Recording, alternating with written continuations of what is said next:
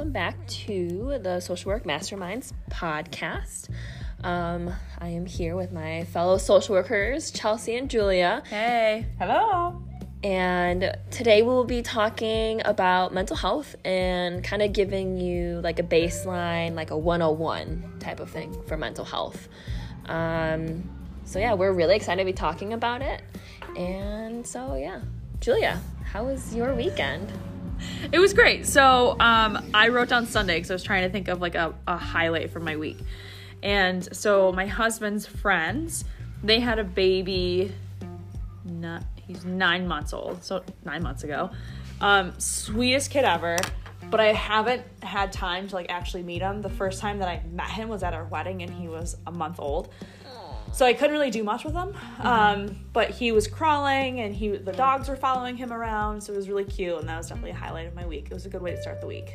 So yeah, he was so cute. It was just so squishy. Babies are the best. Yeah, he was like scaling our window. I was like, whoa, and they're like, he's fine. He's just looking. And then my dog's like looking at him like, what is this thing? And I'm like, that's a great question. I know. It was cute. But yeah, how was your weekends? Or your highlights of the week? See. My weekend was good. My best friend had her baby shower, and it went great. Nice. And March Madness started. Yes. So we're recording this right before Duke's first round game. So I'm really hoping that our next podcast, they'll still be in it. So go Duke. But overall, it was a good week. Nice. Yeah, Overall, my weekend was good. I felt productive because I actually did a lot of like cleaning my bedroom and then my spare bedroom, and I decorated everything, and it just felt so nice. I felt like an actual adult because I felt like I was still living like the college life since I lived by myself, and I'm like, meh. So I finally decided to be an adult and put up like more of my decorations and buy more things, and I don't know, just it made me feel more at peace, and it just made my room feel like more like cozy, and I don't know, just it really did something, and it felt great. Good. So yeah.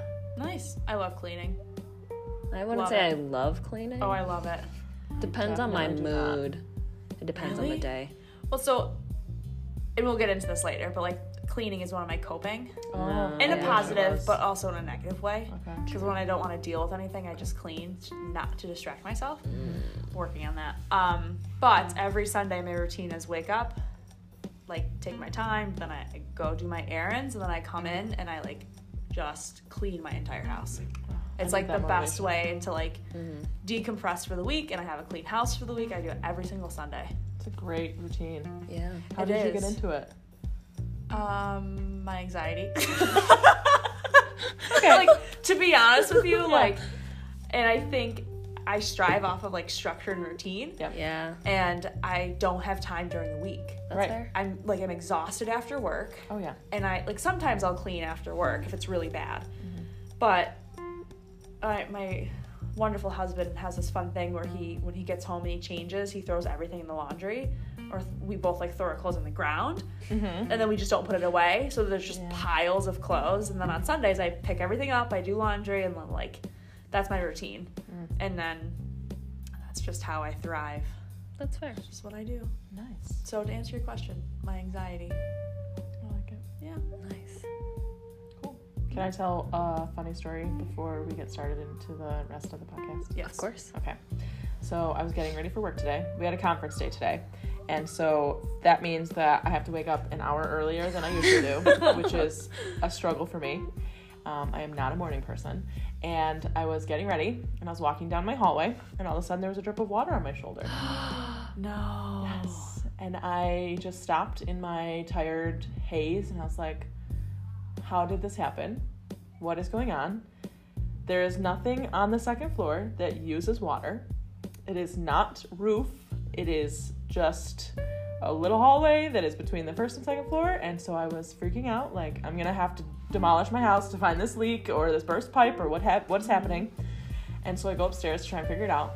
And it turns out it was the perfect spot for my cat Charlie to knock over my seltzer water from the night before.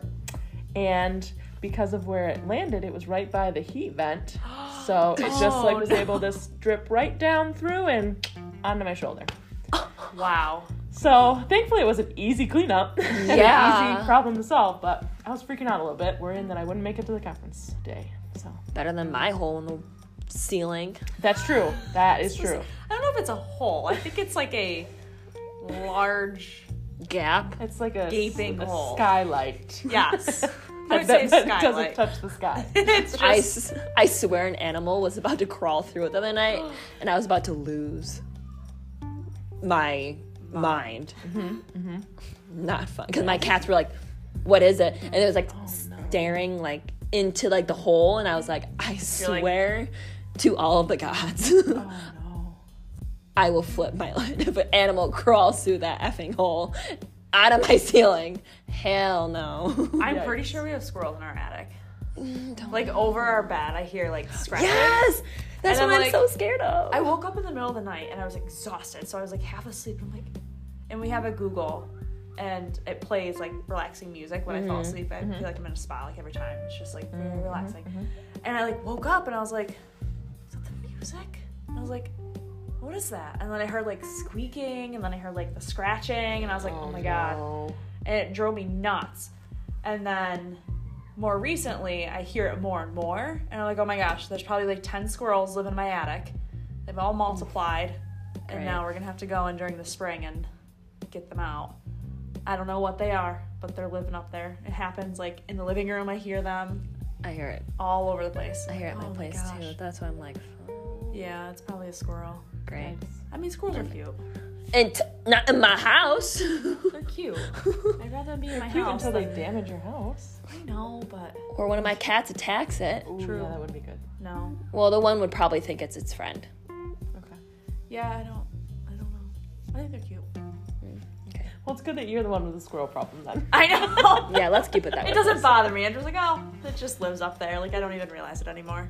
I hear it and I'm like, oh, that's all right. He'll be out in the spring. I'm just hibernating. It's fine. All right. I love it. Back on track now. I know. as we digress.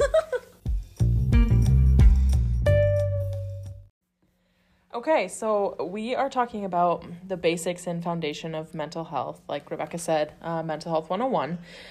So we did a little bit of research this time, and we will add some links to the description of this episode so you can get all the information that we're talking about. But we went to Mental Health America and their website to get some statistics, and then we also went to just the CDC and government websites to just get some basic definitions. So I'm going to read a couple things for you, and then we're going to talk about them. So the basic definition that we have for mental health is that it includes our emotional, psychological, and social well-being. It affects how we think, feel, and act. It also helps determine how we handle stress, relate to others, and make choices. Mental health is an important step at every stage of life, from childhood and adolescence through adulthood. Over the course of your life, if you experience mental health problems, your thinking, mood, and behavior could be affected.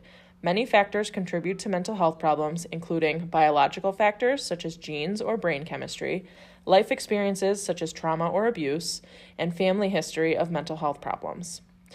So we have a lot of experience, understanding mental health because of our roles and our education, but I know a lot of people tend to struggle with really understanding what mental health looks like. Sometimes we throw terms out just, randomly, saying like, oh, I'm so bipolar today, or, and so I think it's really important that we get these foundational understandings of mental health so that we can really utilize the support networks that we have, and to really validate people that are struggling with their mental health. Because we were talking before as we were planning the podcast and saying like, it feels as though every single person in the world will have experienced anxiety at one time or another in their life that is clinically significant enough that they could have an anxiety diagnosis, right? Mm-hmm. But if they don't understand mental health, or they're not in a place to seek help, then they're not getting the support that they need. So that's one of the reasons why we think it's so important to get this basic understanding. Mm-hmm. And I also think it's also important to recognize, because some people would be like, oh, well, I would never suffer or Struggle. Thank you. Struggle with mental health, right? Like they would never happen to them type of thing. But that's not true, because anyone with a brain can struggle with mental health. Right. It's not just, only you, sprinkle here and there. Like, everyone can struggle with mental health. Like, it's not just one specific population or one specific gender or anything among those lines. Yep. And it's also, I also don't think it's anything to be ashamed of either, because I think some people are like, oh, like, I have depression or I struggle with anxiety. It's almost like they don't want, it's almost like they're shameful of it. Yep. So also just to like normalize that it is, it is normal to struggle with mental health, whatever you may struggle with. Right. And I think, to go back to your point of like the shame piece or like keeping it on the down low, like I think that is a societal and a historical thing. Yeah. Like if you think back to, I don't have the correct years, but way back when we first had psychiatric wards, like those were very inhumane and very awful places. But the messaging that we got from that was, in my opinion, is like anybody who struggles with mental health is like crazy or like a monster or like this person that can't be a human. And that's not true. And I think that's the biggest stigma of mental health is it's always linked back to history and those instances. And I think it's important to understand that you can have like small moments of anxiety or small moments of depression like throughout your life without it being so clinically significant. Yes.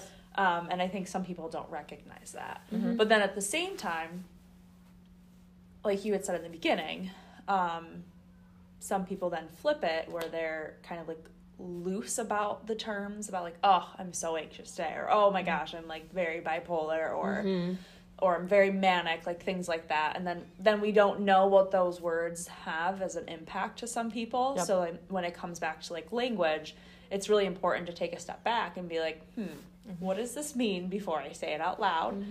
And I think that can go into a lot of different conversations. Yeah.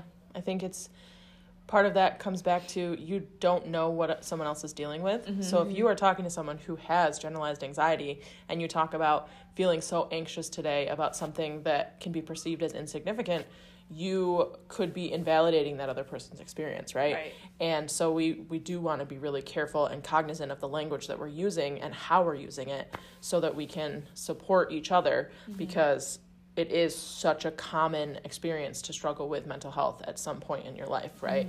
And we did some research, like I said, and I actually have some statistics that I'd like to read that kind of plays into that. So these are from Mental Health America. Like I said, we'll add the link below. And it says nearly 1 in 5 American adults will have a diagnosable mental health condition in any given year.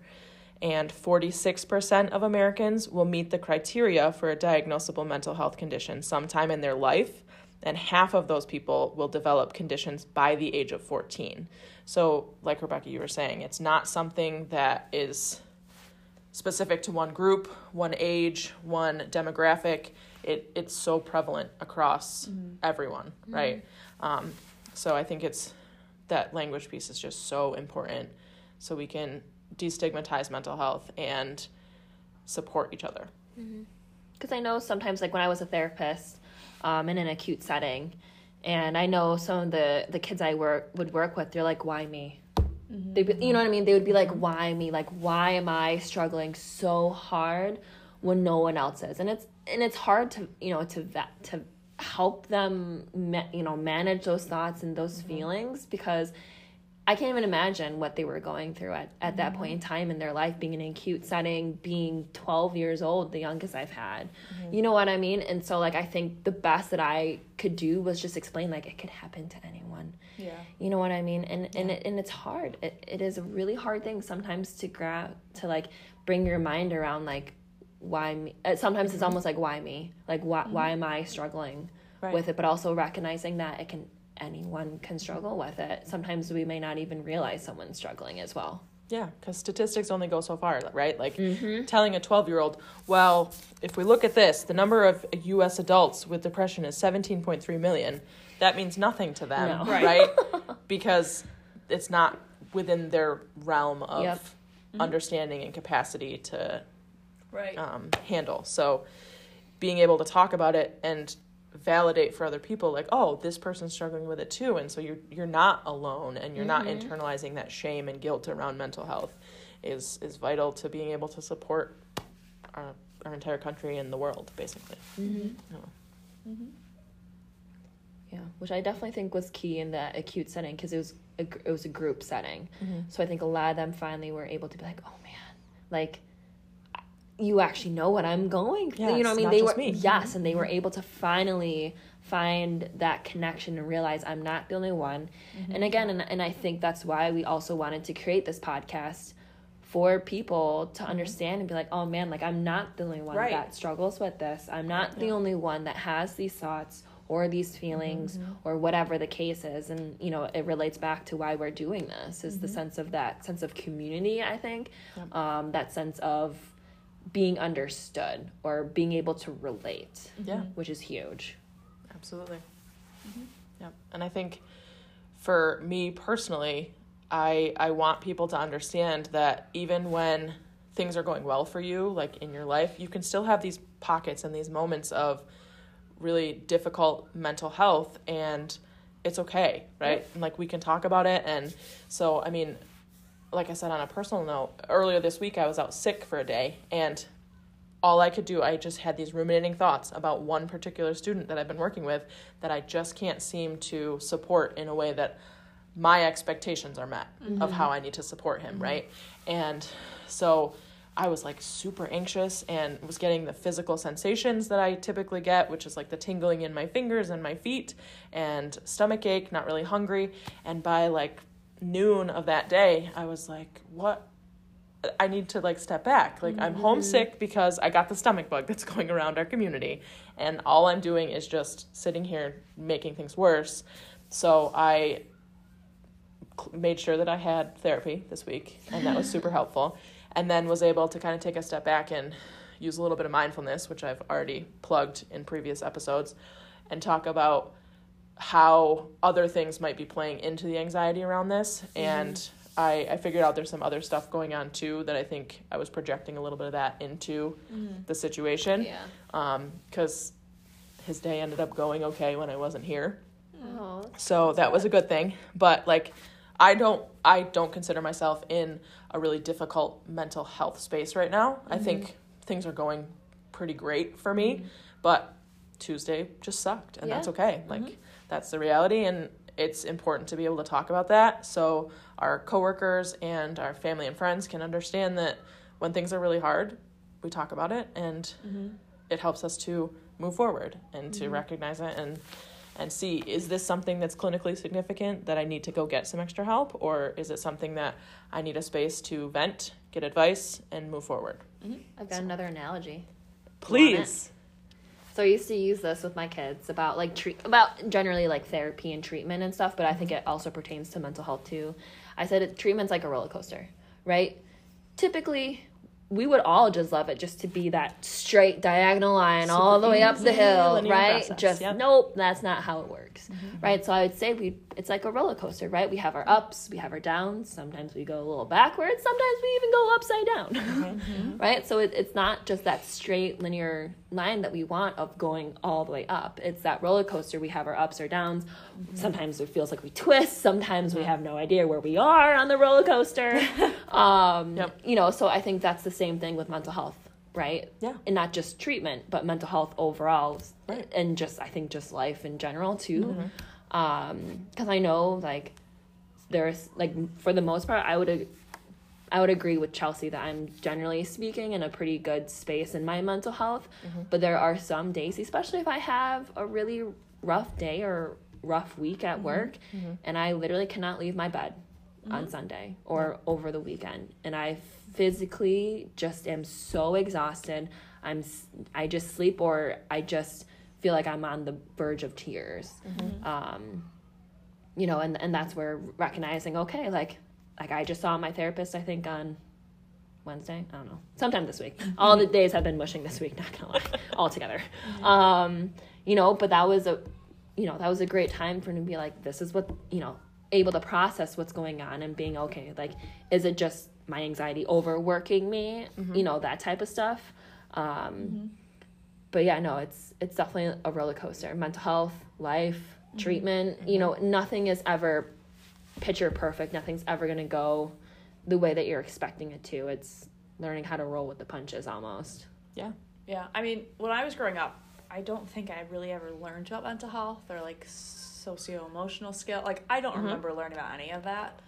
But I do remember my therapist when I was younger said that my anxiety doesn't define me, which I still hear that. Like, every day I listen to that thought in my head. Is sitting down in that session with her when I was younger and her saying, like, you can't let your anxiety take over your whole mindset. Yeah. Because It will. It will, because anxiety is a strong feeling. It's a bitch. It is. She's the worst. Not gonna lie.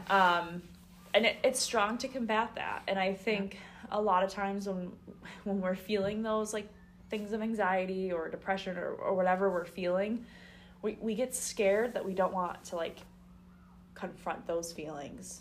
And we don't want to talk about it. Yeah. Yeah. And we don't want to face it, I guess. Yeah. Make it real. Make it real. Yeah. But I think learning, like, as I've grown up, as to become an adult, like, we talk about, like, your lovely analogies and, like, the bottle of soda. Like, if I don't talk about it, I will explode. Yeah. Yeah. Or I will break down. And I think people have to learn, or at least try to start talking about how they're feeling, whether that's with, like, their spouse or their parents or their siblings or whoever they're close with. I think that's, like, the biggest thing is just to start talking.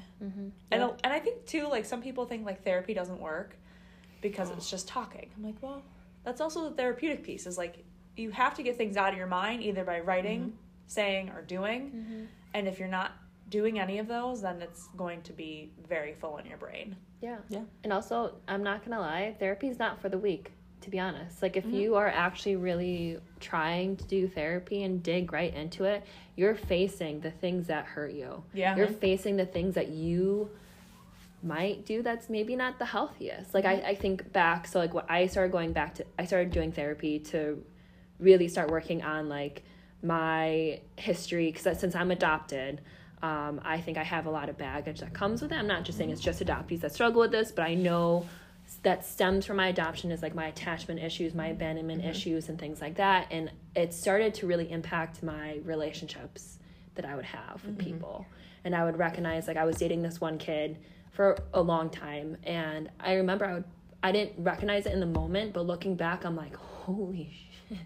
Like, I would purposely, not physically, but I would purposely, like, push him away, like, emotionally, and, like, test him to see if he would leave me. It's that self-fulfilling prophecy, and I did not recognize it in the moment, but once I started going to therapy and once I started connecting with other adoptees, I'm like, oh my Lanta, like, I need to start working on this or I'm never gonna have a healthy relationship.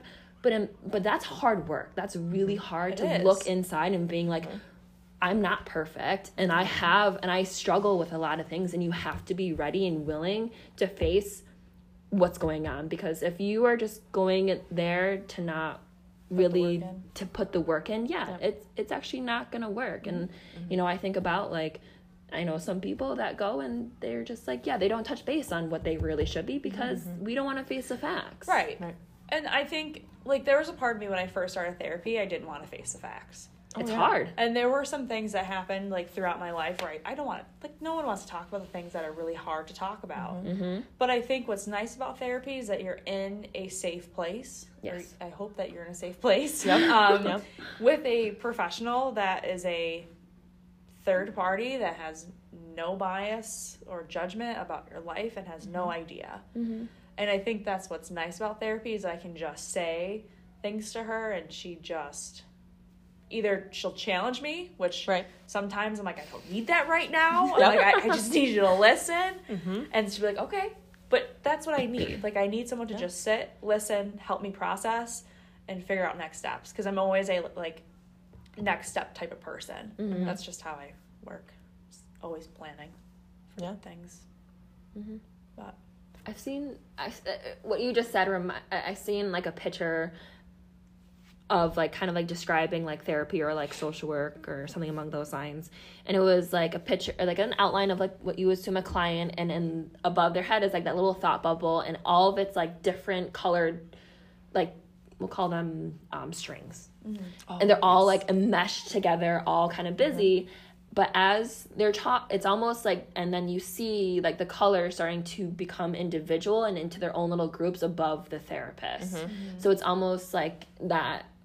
It's a symbolic way of like all of your thoughts, all of that stuff, whatever you're going through is all jumbled in your head. And then talking to someone, they're able to help you kind of pinpoint different things and help you organize your thoughts.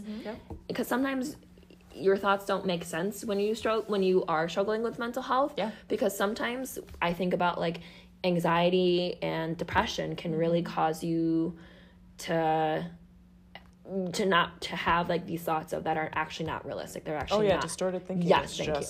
Like it's real, and sometimes it's hard. So sometimes having that third party being like, listen, honey, like that's catastrophic thinking, or that's such and such, whatever.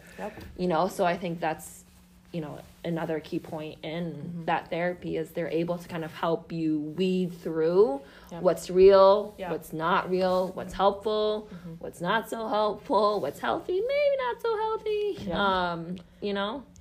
Well, it's also like facing the facts. Like another part of my therapy before, and I struggle with anxiety, is fighting the anxiety with your facts. Like what's real. And that's hard. Yes, when I'm in those moments where I'm just constantly thinking and worrying and I can't stop my brain, and I try to spit like, okay, that's not real, this is a fact. Like I have to do that so many times. Reframing.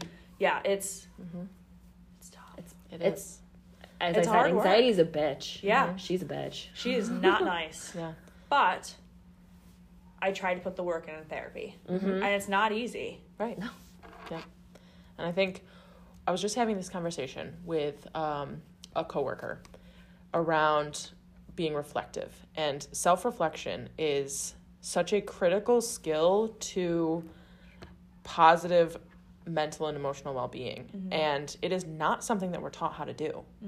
In any part of our education, unless you go specifically into a mental health field, there is not a self-reflection development course, right?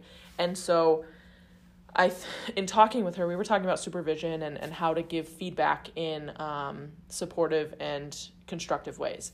And part of that comes from staff and just people being able to be self-reflective and not get defensive around the feedback that they're getting. But you can't do that if you have not learned the skill to be self-reflective and to be able to take in that information, recognize your emotional response to something, take a step back, and when you have settled your emotional response, be able to think more critically and rationally about it, and then, you know, like you said, get some clarity around those jumbled thoughts. And so I think that's a huge piece that we need to work on in our roles, that we, as much as we can, is helping our students and our staff to build those self-reflection skills, to be able to identify their needs and, you know, that distorted thinking a little bit.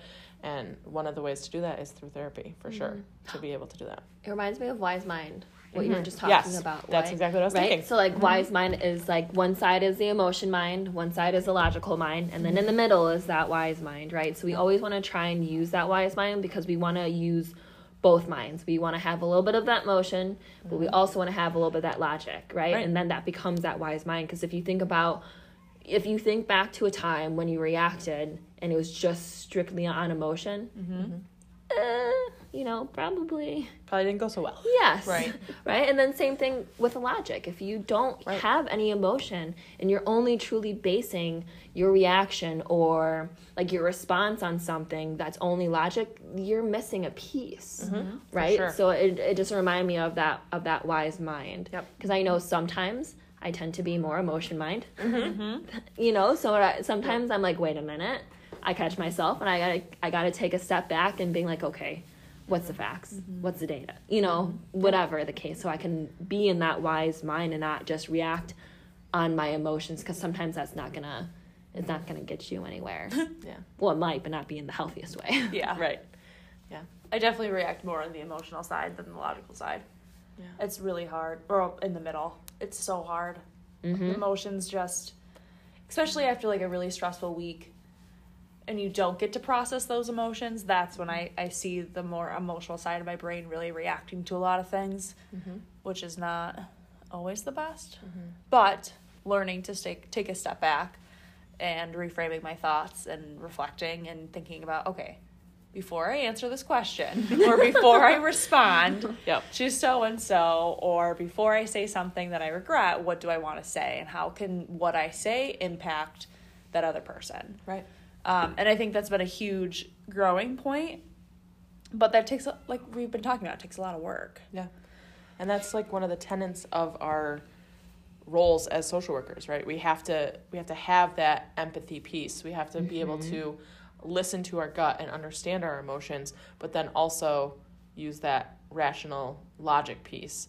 And so if you didn't get the graduate school programs that we did and the skill development through those, it's going to be a longer journey for you. But it's like I keep saying, it's so critical to be able to reflect on your responses, on everything that you're struggling with, and be able to move forward. And if there's a way that we can incorporate self-reflection into like the tenets of our social emotional learning for schools, I think that would make a world of difference for these generations that are coming up. 100%. So we'll kind of dive into kind of like early warning signs. If you are, experiencing mental health problems. Again, this is not like, oh my God, you definitely have it. It's just kind of like an overall arching, what's the word I'm looking for? Idea? Umbrella? Yeah, umbrella. I've been struggling with my words today. It's all right. So late in the day. Yes. So yeah, some of the early warning signs could be like eating or sleeping too much or too little. I definitely eat way more than I should when I'm struggling. Pulling away from people and usual activities, having low or no energy, feeling numb or like nothing matters, having unexplained aches and pains, feeling helpless or hopeless, smoking, drinking, or using drugs more than usual, feeling unusually confused, forgetful, on edge, angry, upset, worried, or scared, yelling or fighting with family and friends, experiencing severe mood swings that causes problems in relationships, having persistent thoughts and memories you can't get out of your head, hearing voices or believing things that are not true, thinking of harming yourself or others, and inability to perform daily tasks like taking care of your kids or getting to work or school. And I think just reading the early warning signs, that's, a lot more so of like, it falls more so underneath of like that depression, anxiety type of stuff. Yeah. And again, just because you have one of these doesn't mean you automatically have depression or anxiety, just to put that out there. So don't go diagnosing yourself, please. But I think it is important to kind of recognize those signs, because sometimes you may not even recognize what's going on. I know we touched base a little bit about it on in our last podcast, and that's about burnout. So sometimes those symptoms can actually be the same, and I think the most important thing is also kind of recognizing it, that kids will also have will also be able to have like some of these warning signs. Like I know when I worked with adolescents in the acute setting, one of the biggest symptoms actually for depression is irritability. Yes. Obviously, I know kids are irritable. Sometimes that's common. But it actually is it's actually one of the biggest symptoms in MDD, or major depressive disorder, in children or in adolescents, I should say. But yeah, so those are kind of like early warning signs. I see them as like the yellow flags. Like Yes. It's not a red flag that you immediately need to reach out and get support, but it's like, let me just note that I'm starting to struggle with not being able to fall asleep or whatever, so that you can see about what you need to do to fill your bucket back up. You know. Yeah. So I'll share a personal story. So this past summer I got married, which was awesome. It was the best time ever. I would go back and relive that day every day of my life. So I can be invited. It was amazing. It was gorgeous. The day was perfect. Have another one so I can go. You know what's funny is after the story I'll tell you this, but so after I got married, and people who have gone through like that process of planning, we planned the wedding for 2 years, building up. It happened, and then nothing. Right. Like Then it's just over. and then it's over. Yep. And then I was like, what the heck? That's it? I was like, I just spent 2 years planning this huge day. Luckily, COVID did not ruin our plans at all. Like, we kept our date. We didn't have to change anything. We didn't have to cut our list. So it was perfect. I had stopped seeing my therapist last spring because I was like, okay, like things are calming down. Like I'm feeling pretty good. The wedding's coming up this summer. You know, we just bought a house. Everything's great. And then after the honeymoon, we came home, and then work started again, and I just plummeted. Like, I remember sleeping so much, and I remember making a mental note, like, you know, I'm sleeping an awful lot. And I have a lot of these thoughts about, like, my anxiety, and I'm starting to not want to do things anymore, and I just felt myself, like, slowly withdrawing, and I was like, something's just not right. And it was like a signal to me, like those early warning signs, like, I should really get back to my therapist. So unfortunately my therapist had left the practice, so then I decided to also leave because I was really comfortable with her. But then I went back to that practice, and I got a new therapist who I absolutely love. But my biggest mistake was definitely taking that break in counseling. I wish I stayed. But I remember, so going back to what you were saying about getting married again, my mom's like, maybe you should just get married again. It'll make you feel so much better. I was like, No. yeah, sure. And I yelled to Mark, and I was like, Mark, my mom thinks we should get married again. He goes, what if we just like got a divorce? And I was like, yeah, that's fine. That works too. That's totally fine. But then we'll get married later. He goes, yeah. It's like, okay, great. But like those warning signs really told me, like, you need to get back in, because it was probably the lowest I've ever felt, and that wasn't that long ago. And I think about, like, even those couple months back into therapy, like, I feel much better. And I still struggle with things, like, obviously things don't change overnight, but I think the biggest indicator to me was the sleeping. Like, I was just sleeping a lot, and then the not wanting to do literally anything. Like, I didn't want to clean my house. I didn't want to do laundry. I didn't want to take care of myself. And so I think those are the major signs for me when I see that I'm starting to slip off with my mental health and, like, taking care of my brain, because your brain runs all day. Like, if you think about all of your neurons that are just running every I think millisecond. it's like we have 60,000 thoughts a day. It's insane. Oh my Lord. Wild. It's insane. And with everything else that goes on in just a day-to-day life, then add all the layers of work, personal life, personal relationships, friends, culture, everything, your brain just needs a break. So that's my personal story and the warning signs. But I was able to get back into therapy and really take care of myself and kind of turn it around. So, yeah. But part of, like, the mental health piece is taking care of yourself, like that wellness. So oftentimes you hear, like, a wellness calendar, or May is Mental Health Awareness Month. So doing things to promote destigmatizing mental health, but also being able to take care of your own self physically and mentally. We have a resource that kind of talks about positive mental health, which basically means just putting your mind in a better position, and not have all those negative thoughts, and kind of running on that hamster wheel of, like, nonstop negativity, I guess I would frame it as.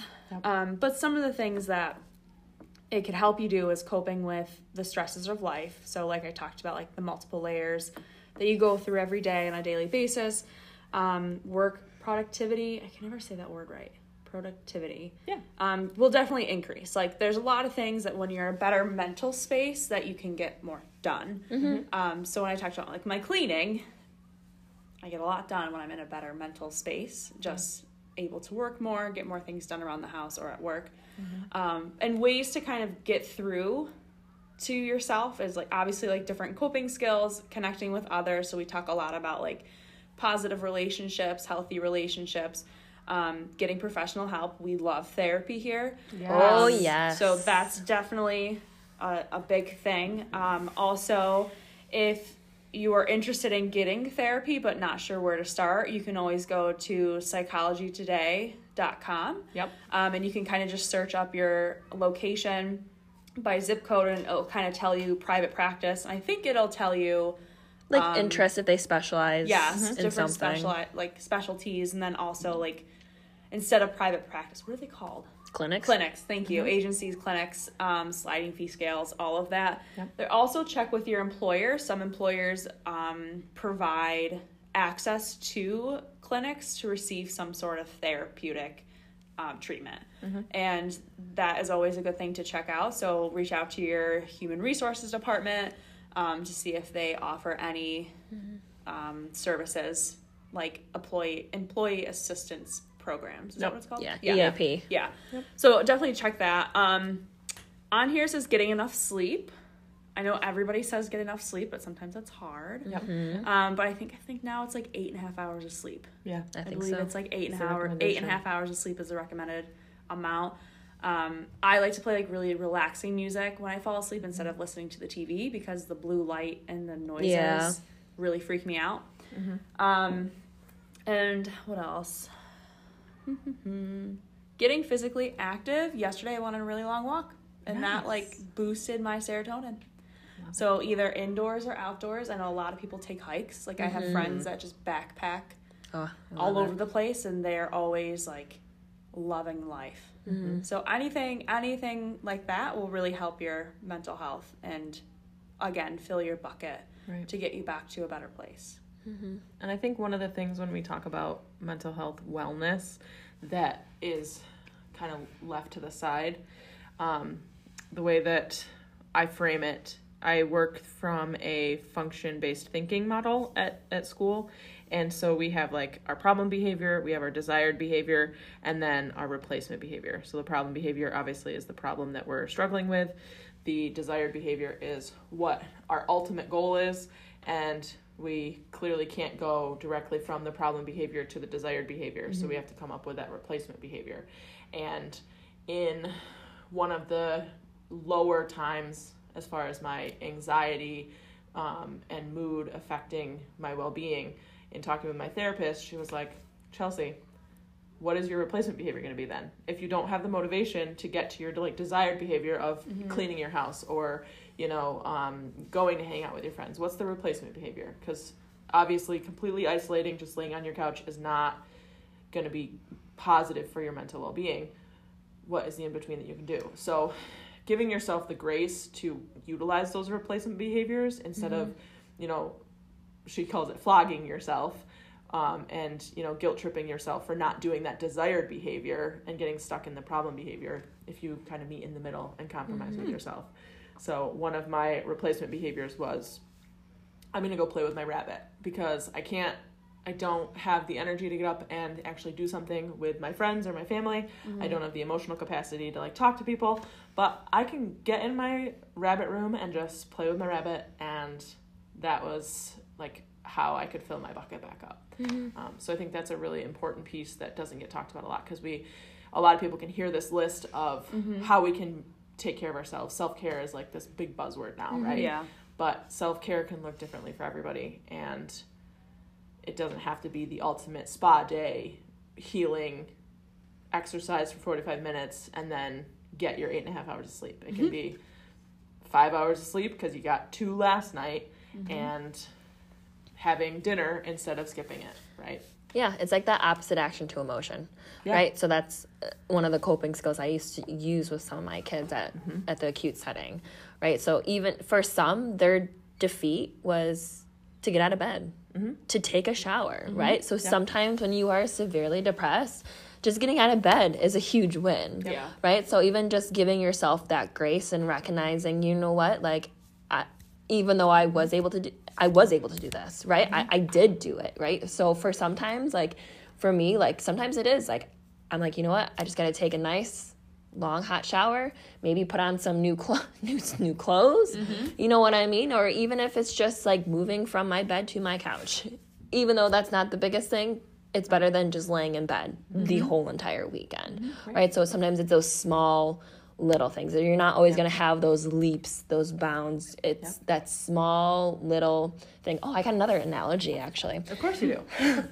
So I actually used to say it's like a baby, right? Sometimes our mental health is like when you pop out a baby, right? It's a newborn. All it does is cry, poop, pee, and eat. That's essentially what it does, right?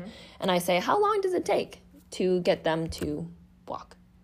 Right? It takes them a long time. So that's kind of like sometimes working on your mental health. It's not going to happen overnight. It's a long process, just like from getting a newborn to start walking. And even then, they're still kind of like that weeble wobble and they still fall down type of thing. Right. Right? So that's exactly like mental health, right? You got to take it in those baby steps because you don't start off running right out of the womb.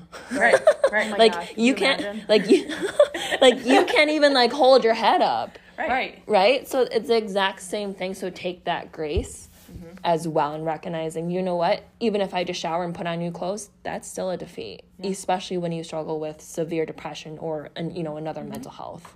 Yeah. Right. And I think I like the way that we're framing it is like, instead of thinking like, oh, I'm going to go walk a mile every day after work, why don't you like step back a couple minutes? Like maybe it's just sitting outside and soaking in the sun when the weather's nice. Like, that's a win. Instead of pressuring yourself to be perfect, and this is something that I do because I have that perfectionist mentality. So yesterday, like when I took my walk with my dog, I was like, yeah, like I walked a mile. Like I was happy. I felt great. I came home and then I had practice. I was in a great mood. But I try really hard not to pressure myself to be perfect. Like there are some people that can work out every day. I cannot do that. I don't work out every Not every day, but like but in the I try morning. to. Right. I can't do that, and then I like start punishing myself, but instead I like have to allow myself the grace and the permission to just say, you know what? It's okay. I'm taking care of myself, and by taking care of myself, I might just need to sit outside for a couple hours and soak in the sun, or I might need to go for a drive, or I might need to go to Target. Like things that like smaller things to fill my bucket help me more. Like I got dinner with my mom the other night and it was amazing because I haven't seen her in a couple weeks, but like I said before, she's my person, and so like getting dinner with friends, if you don't feel like going out, maybe doing like something smaller, like having one friend over instead of like however many friends you usually would have, the whole group. So I do like that we're framing it as like give yourself that permission and the grace. And it's okay, right? Yeah. So like I'm the same way. Like if I don't go to the gym, I'm like, wow, Rebecca, like you really should probably go. Like you're getting fat. And then I have to like take myself back and be like, you know what? It's okay. Like it's okay because there are some days when I'm just physically exhausted and I recognize that if I continue to push myself, I'm going to get sick. Yeah. Like, so also having that grace and also recognizing that sometimes your body does need rest. We do a lot, and especially those who have kids who have another job, whatever in school, whatever the case is. Like we all hold a lot, and also recognizing that your body does need rest, and it's okay to take that rest and to take a little bit of that selfish time for yourself. Yes. I mean, go back to your baby analogy. How much sleep do babies need? Right? Yeah. Oh my gosh. Like, if we're in that space, Yeah. Yeah. They need a lot of sleep. They do. Yes. I think the other piece with the baby analogy that kind of was an epiphany in my brain is when babies do anything, it's a victory, right? Yeah. It's such a celebration. So we need to be able to celebrate our little victories too. Yeah. And those replacement behaviors that we're using. So it's just the small little wins. Like we're not looking for that 180 because it will never. I mean, I don't want to say it will never happen. But the likelihood, yes, it's it's never going to happen, in a night type of thing. It's going to be a long process. We're in a marathon. We're not in a sprint. It's a marathon. So I think it's being able to recognize that it's not. There's no magical pixie dust. Right. Right. And I wish I could have that magical power, but I don't. Yep. Yeah. Right? So it's you know, you being able to put in the work. Yeah. I think of this quote, I don't know where I saw it, but it was somewhere. Not in a book. Just throw that out there. It was not in a book. Let me put my shocked face on. I know, not in a book. But it was strive for progress, not perfection. Yes. It's like one of my favorite quotes That's like ever. my mantra. Is that who it's from? What'd you say? That's my mantra. I thought you Progress said not. Cleopatra. No. I said Cleopatra said that? No, it's my mantra. All right, never mind. It's Chelsea's mantra, not Cleopatra. But yeah, like that's something that's stuck with me, and it's because I am a perfectionist. Yep. So go out there and strive for progress. Yeah. What was that quote that I sent you guys the other day? Because I sent you guys... Oh, you are an accomplishment. Yes, you are an accomplishment, not what you accomplished during the day. That made my day. When you sent that, I was like, oh. And I got that from my intern, Nellie, so shout out to Nellie. She told me she was watching some... I don't know, what's it, like a CEU, like a continuing education type of thing. Like a Like a little PD. training. Yes. Yeah. Thank you. That again, I'm losing my words. Okay, it's all right. It's- So she told me that the other day. I'm like, I need to text Julia and Chelsea that because they'll appreciate it. Yes, and very it's much so true. It's like it's those small like little things. Because some days I'm like, you know what, Rebecca, at least you did the dishes. yeah. Like, you know what I mean? Right. Just those small little things, especially if I'm really struggling with my depression. And especially with my depression, I literally like, I want to isolate. I want to do nothing. I want to speak to no one. I want to hide in a hole. And that's it. Yep. And I'm like, you know what? Like, no. Like, you need to at least do a little bit of something. Like, you know better, the opposite action to emotion. You know, that type of thing. So even as a social worker and was once a therapist, I have to even remind myself, Rebecca, like practice what you preach. Yep. Yeah. Right? When I was working with like severely depressed kids, I'm like, practice what you preach, girl. Like, let's do some mindfulness. Let's do some things, even though you do not want to freaking do it. Yeah. Let's do it anyways. Like it's hard, and so I can appreciate when I work with kids or who like whatever population, I can appreciate it and I can understand what not fully, but I can kind of somewhat understand how hard it is and how much work you need to put into it. Yeah. Yeah, I agree. I agree with celebrating the small things. Yeah. So can we get cheesy and also practicing what we preach and end with a small victory from this week for us? Oh, today. Okay. Yeah. Or today. Yeah. I have one. If you want some time to think, I can start. Yeah. Okay. So as I previously stated with my lovely Charlie story, I am not a morning person, and I had already warned Julia and Rebecca that I would be lucky to get to work on time today because of how much early I had to get up. And I was at the school at 7:26 instead of 7:30. Wow. Nice. I know, right? So proud. So thank proud. you. Thank you. So proud. Okay. So because it's been a couple long weeks, with like a lot of things going late for work, I needed time for myself. So on Tuesday, I wasn't really feeling great, so I decided, like, you know what, I'm not going to push myself. I need to take this time and recognize I need to just take the night off from my practice. So I was able to just I truly wasn't feeling good. So I just was tired and I just not feeling my best, and I knew that if I went, It would have drained you. I would have been drained, and then the next day would have been worse. But it also would have not been good for my kids, because then I wouldn't be in a good mood. Yeah. So I decided, you know what, I need the night, and I had dinner with my husband. We sat on the couch, we watched a movie. Like, it was really nice to just take a break, and I went to bed early. So that was my victory. Like, it was Snaps very around. self-care and like recognizing what I needed. So Amazing. yeah. That's awesome. Love it. What about you? Honestly, I think back. I think this week was with one of my kids. Him and I struggled a little bit when I first started because we didn't have that rapport. But now that I built that rapport, and twice now, I've been able to get him back in the room and with not a ton of fight. And, like, typically before, he would, like, yell at me and scream at me and stomp his feet and move me in the hallway for a very, very long time.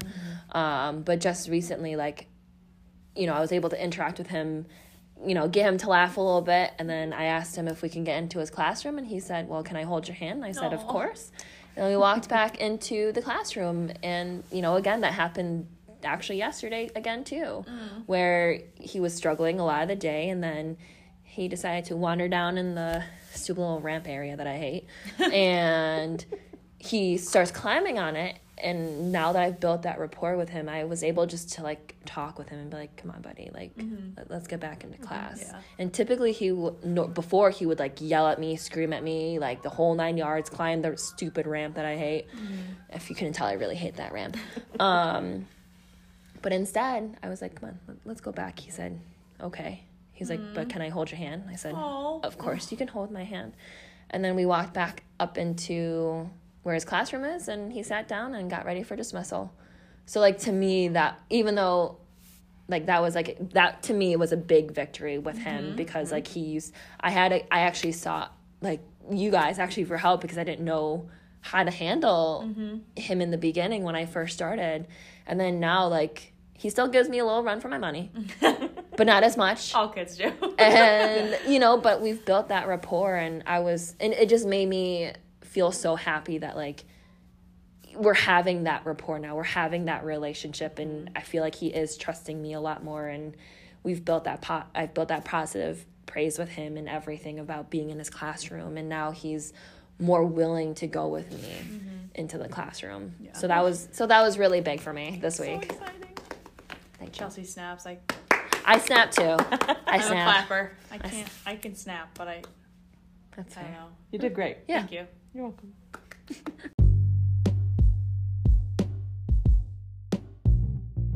All right. Well, thank you for tuning in to our third episode. Can you believe it's our third episode? Ooh. I know. We have a lot of fun here. And next week, we are going to be talking about anxiety.